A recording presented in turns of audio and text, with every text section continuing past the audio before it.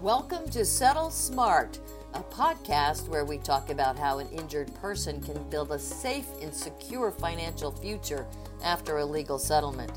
You'll hear stories from people who structured their settlement money tax-free, along with the professionals who create a custom solution that brings peace of mind. This podcast is brought to you by the National Structured Settlements Trade Association, a nonprofit organization dedicated to educating and advocating for injured people. Now we'll turn it over to our Settle Smart podcast host, Executive Director Eric Vaughn.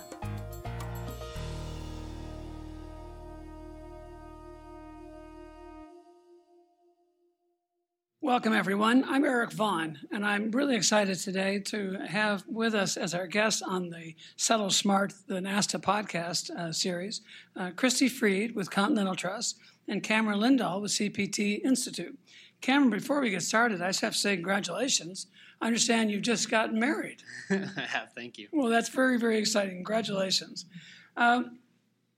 There are so many issues that confront structured settlement consultants, people in the NSSTA, lawyers, attorneys, and others. But there's probably nothing that vexes, confuses, challenges people more than the issue of a special needs trust. Add on top of that the new ABLE acts, ABLE accounts and what's available there. Add on top of that federal government benefits. You two are experts in all three areas. So I'd like you to start, if you would. Tell me a little bit about your background, Christy, as a trust expert. How did you come to possess all knowing, available information on three of the most complex, controversial, and important subjects for structured settlement consultants, lawyers, and others? How about that for a second? Yeah, what a weighty, heavy segue. So about 12 years ago, I started serving as a private fiduciary for families that were settling physical injury claims. And in my work involving that, you start very quickly working with the Medicaid agencies and the different federal government benefits that are available across this nation. And very, very quickly you realize, wait a minute, these may be federal laws, but you also have some state laws that need to be considered. And then you get to California and you have county laws that need to be considered. And then you have bureaucracies with turnover, with individuals that are working even within the system where they're trying to implement programs that are put together. And then they leave, they take promotions, and then a whole new crop of people come in and they get confused. So, I think it's a lot of trial and error, but I can tell you one of the greatest things that I think our country has done is put together the ABLE Act, and I think it is very conducive for the structured settlement industry and also extraordinarily beneficial for the injured parties. Great. Cameron? Yeah, I think really what it is she said it. She hit it right on the head when she said trial and error. It really is just exposure. And I think that's what makes it so difficult for settlement consultants is that they may only see a couple of these cases per year. And just knowing to stay diligent and try to keep, some notes on this and refer back to it from time to time, I think is just so important. But again, like what Christy said, I think you still need to have somebody in your corner that you can rely on because of how it's layered, that there's different rules per state and sometimes even per county. Let me focus a little bit of attention on trusts. There are people in the structured settlements industry, I'm not going to name names, who regard a trust as an alien subject or alien object, something to be avoided, something not understood. Structure all the money, get everything into a structured settlement. There are people in the industry who are coming to completely recognize that trusts play an incredibly valuable role in the settlement of a case, but also for the benefit of the injured and claimant. How does a trust fit into a settlement process? And do structured settlement consultants today fully appreciate the value of the utility that a trust brings to a case? Yeah, one of the things that I always say to anybody that I'm working with is, let's not get offended. What we're doing right now is we're talking to some people and talking to families and structured settlement consultants and saying, yeah, it's not going to be easy to put another layer of checks and balances in between somebody and their money. But the fact is, we've got to weigh out the pros and cons. What are the benefits of having that trust in place? Are we protecting them? Are we giving them access to future benefits that are going to pay for things that they don't need to use their settlement monies for? So it's on a case-by-case basis that you really want to look at it. But I believe that, using trust in this industry has grown exponentially over the last, dare I say, 5 years. I mean, when I was doing this back, 15 years ago, it was a one-off here and there. But now, as more and more people in our country, especially now that we're talking so frequently about the health care, what some of the candidates may or may not be introducing, how we're all going to be getting our doctor's appointments, using a trust is another tool to actually utilize the structured settlement product more efficiently, in my opinion. Yeah, when you were proposing this question, I thought back to kind of some of the history of structured settlements and how it's supposed to benefit the injured party. And if we're not considering trust and their part in what they play and how they play into the settlement process, I think we're missing out on a huge chunk of why we should be getting up every morning to do this work if you're a settlement consultant. And I think that if you're not considering it, you're going to be left in the dust, really, of folks that are. It is something you will have. It's only going to become more and more prevalent given the current political situation. How does a structured settlement consultant today find a professional like one or the two of you? How do you market yourself? How do you make yourself available? Do you just come to meetings and put your card out there? Do you get involved in cases? How do you get involved in the structured settlement case involving a plaintiff attorney, a plaintiff consultant, and an injured party? Well, I think that, like, Christy's been in this space much longer than I have been, and so she knows better than anyone about how we have to build trust first. Exactly. And that's obviously the foundation. And then we can go out from there. But I think that Christy's done an amazing job, and multiple others have, in terms of building that trust over a period of time, and getting the thumbs up from a colleague or something like that probably goes a long way. Well, thank you. And to build upon that, a lot of it is a referral business.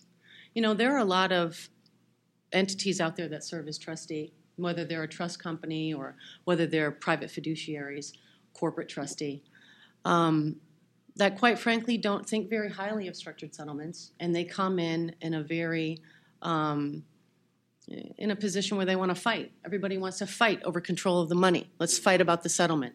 Let's bring our opposing viewpoints where you show only a structured settlement annuity, but I have no-load mutual funds, ETFs. We've got a stock market that's been, a banner year, except for this week. And that plays into it to let our colleagues know here at the National Structured Settlements Trade Association, we're here with you on a day-to-day basis. We're fighting the fight. We understand the product. We use the product. We are the trustees. We're responsible. We hold all the liability for where the money is managed and how that money is spent. And it's up to us to make sure that those dollars that go out the door from the trust don't impact the injured party negatively for any of their health care, some of their SSI benefits. And we could go on and on and on.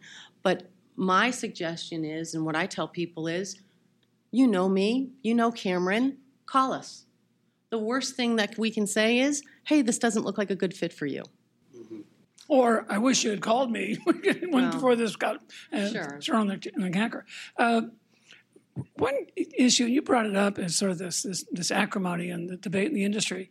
There seems to be a tremendous lack of trust, confidence on both sides, structured settlement consultants, special needs attorneys. Why is that? Is the same control issue? Yeah, I think, one of the themes that I've been working on for the past 2 or 3 years now is a misunderstanding of definition of terms and, quite frankly, miscommunication. You say beneficiary in a room filled with NASTA members, and they can talk ad nauseum about the beneficiaries of the annuity, what's going to happen when the annuitant dies, where the money's going to flow, and this, that, and the other thing. You walk into a special needs attorneys conference and you say beneficiary, and they're talking about the injured party. Right. And so that's just one simple example, but it goes on and on. And another stumbling block I've seen recently since the enactment of the ABLE Act is the definition of income. So Security Administration has one definition of income, and the IRS has a completely different definition. And what does that mean to our product? Are we going to answer that? Are we going to solve it? How are we going to combat that? How are we going to translate that so that we find a working solution for all of the parties involved in settlement? My response isn't going to be as polite, I would say. So I think what the real issue is when you ask that question is that special needs planning attorneys care most about the injured person. And settlement consultants through the years have gotten the reputation, some of them, right, that they're just about that money. And so that, I think, is the heart of it. And it's not necessarily nice to talk about, but I think that folks just have to remember that their actions, though it may just be on one case, they're going to remember that. And so we all have to behave in a way where we are putting the injured party first. And also, Eric, just to add on, it's also because some trust attorneys get paid in the same way settlement consultants do. And what I mean by that is based on controlling where the funds go. So you're always going to have that adversarial relationship. But I think the biggest thing is making sure that we're getting into those groups and talking about the advantages of structures. Because I go to all those conferences and they talk about investing. And a lot of the times there's not folks up there talking about the advantages of structuring future caregiving and things like that. You mentioned, Christy, when you first started, one of the great accomplishments in the last several years, the adoption of the ABLE accounts and passage of the ABLE Act. That is an example where special needs attorneys, the Special Needs Alliance, all the disability groups, the structured settlements industry, all came together to work toward the passage of something. It's not perfect, it's not finished, it's not done, but it's an enormously powerful accomplishment. Do you see the structured settlements industry knowledgeably aware of the beneficial opportunities both for structured settlements but also for the ABLE account owners, recipients, of utilizing a structure in the context of an ABLE account? Well, I think with any new product, the ABLE account came in at a high level, and we had our board of directors, and we had our lawyers, and we had our lobbyists working with different teams around the country to make sure that they put together a program that was going to be beneficial for these individuals to get some money in their hands, some control in their lives. Quite frankly, a lot of it has to do with ego. A lot of it, a lot of people need some money that they can spend on their behalf that's not all locked away. So we've gone through phase one, right? We've got the ABLE account set up. We have different ABLE accounts around the country on a state-by-state basis. So now we're entering into phase two. What did we miss? Did we miss something in the legislation? Should we change the age from injury at 26 to 40? Should we say something about maybe the difference between an annuity and a structured settlement annuity? When do we start talking about contract ownership? The list goes on and on. But to go back to your question, I know this is a long-winded answer, so I apologize to both of you. We're getting there. And as a matter of fact, today, Cameron and I are here to speak to the group, and we are going to touch about ABLE accounts and spreading more information and educating our members. Yeah, I think one big thing to add about the ABLE accounts is that you don't necessarily have to write into law that you can structure into it. Many of the programs you can still structure into now, but the big risk is that we often find that a lot of these cases for folks that are qualifying for ABLEs are minors, and so you can't. Most states require some sort of guardianship for the payments to be made into, or some sort of settlement management or minors trust to be used. So I think part of it is also encouraging consultants to reach out to the local ABLE account providers and seeing if that's an option. There is an annual meeting coming up in this association. It's in the end of April 29, 30, May 1. And you're the Education Committee co-chair, Christy. And on that agenda, which is, I think, one of the best, strongest ones your committee's ever put together, there is a session that came together late, but as it's beginning to be understood what this session's all about, it's gaining incredible interest. We've gotten half a dozen calls today in the DC office asking us about this session. It's a how-to session. How to what, Christy? How to share a wealth of knowledge from people that have been practicing in this industry and in this space to some of the new talent that's coming up. How to give real-world examples and charts and decision trees and one-pagers that aren't cumbersome, that don't involve reading volumes of laws that have been passed on a Congress level or reading a white paper that's been done to discuss the effects of beneficiary designations, ABLE accounts, special needs trust, Medicare set-asides.